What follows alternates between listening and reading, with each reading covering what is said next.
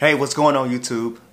This is your certified life and relationship coach, Coach Court, and in today's video, I want to talk to you about the dismissive avoidant and the obliger tendencies.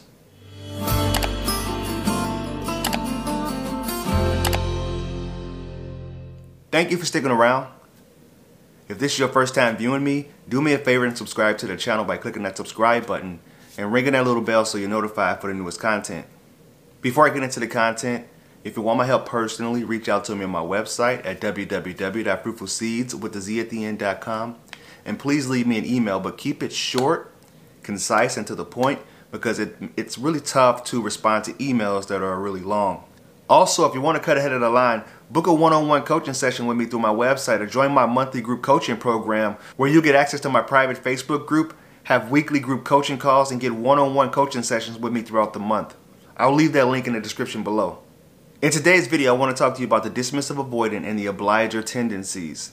Now, this video was sparked by an email that I received by one of my subscribers, and she wanted me to reply to these questions that she had for me via video, which I'm doing now. And she introduces a concept that not a lot of people know about, and it's called the four tendencies, and it basically breaks down everyone into different categories of people. Now you have people like the upholders or the questioners or the obligers or the rebels.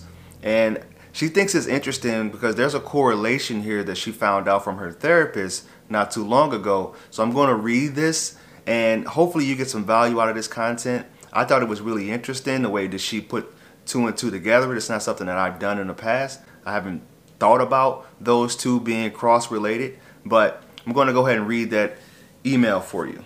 It says, "Hey Coach, greetings from the Caribbean. Love the channel and the work. I love it if you did a video answering these two questions. 1. Can someone be one attachment style in general and almost the opposite when in a romantic relationship? I'm 3 years into a relationship turned entanglement with a severe dismissive avoidant who is also an extreme rebel tendency. Significantly younger, effectively an only child, and who suffers from undiagnosed major depressive disorder, refuses to seek therapy or help. As far as this situation goes, I'm an obliger tendency, love addicted, anxious, preoccupied." So going back to the question, can someone be one attachment style in general and almost opposite in a romantic relationship? Absolutely. You show up differently in your romance. In your romantic relationship, this is the relationship that has the tendency to trigger that unhealthy style in you. Because what happens is you can have relationships with friends and families and you don't really fear losing the relationship, but it's something that happens in a romantic relationship that triggers that part of you that feels like that little kid that comes out and wants to be talked to and wants to be validated. There's something that lays dormant in your subconscious mind that when it gets activated, because you can date a bunch of different people, but when that one person comes along that triggers that latent part of you that you didn't know you had in you, that's when it happens. Because there's what I've discovered, there's two main operating attachment styles. You have the one that's you're consistently, and then you have the one that's like circumstantial. So you could be a secure person, but get triggered into an anxious, preoccupied when you feel the person pulling away or you start to feel like the relationship is becoming unbalanced. Last year, to my complete surprise, my therapist pointed out that I am a dismissive avoidant with everyone else in my life, but I turned into an anxious, preoccupied with my DA partner. This has been a decade-long pattern. Have you seen this before? Why might this happen?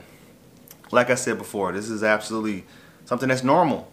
It happens, which is why you have to be careful when you're in a relationship with somebody who isn't showing up the way that you feel is healthy.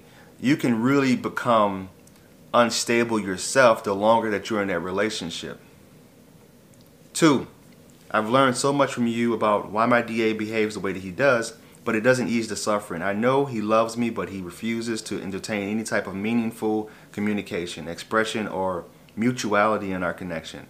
I can't even politely express my feelings or thoughts without being rudely dismissed or ghosted for a long time, which is unhealthy, and not everybody can deal with that. My own core DA and anxious preoccupied wounds are being triggered so much that I'm starting to withdraw and basically begin the grieving process in preparation to let go. I know letting go will hurt him, at least I think. It'll hurt him. He may not express it, but it will.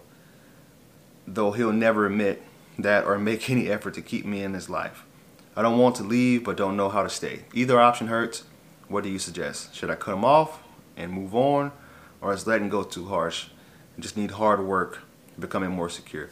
I think you should do all of it. I think you should work on becoming more secure. And I also want to know how long you guys have been dating. Because there is a time threshold where some of this stuff is normal and some of this stuff you can well, not normal.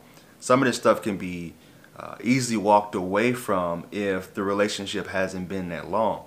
But if it's something that's been going on, if this relationship's been going on for about a couple years, then I would really say, maybe it's time to move on. If it's early on in a relationship, those are things that can be talked through. You can, because sometimes they don't even know that they're doing it. A lot of these things that they do and that we do, period, is subconscious.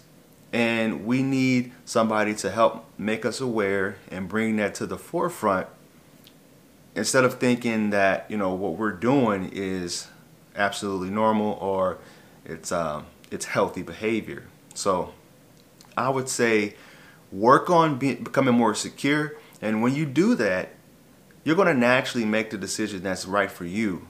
You're not going to have to ask anyone else. And you're going to realize that my heart can't take any more of this. I've stuck around for as long as I could and waited this thing out. You're going to naturally make that decision on your own because you're no longer addicted to that type of person, that type of behavior. You're no longer looking for that validation and seeking it. And as far as being an obliger, that's just something you're going to probably have to deal with for the rest of your life. You're just going to have to keep it in check and tend to your needs too, because I think the balance part of the tendency is I want to say the upholder. So if you become more of an upholder / secure person, then you're going to naturally know when to let a person go when the relationship no longer serves you. So if you found this video of any value, please like, comment, and share. Reach out to me on my other social media accounts. Twitter is Coach Court 2. Instagram is I Am Coach Court. Facebook is I Am Coach Court. And Twitter is I Am Coach Court. Thank you guys. And I will talk to you soon.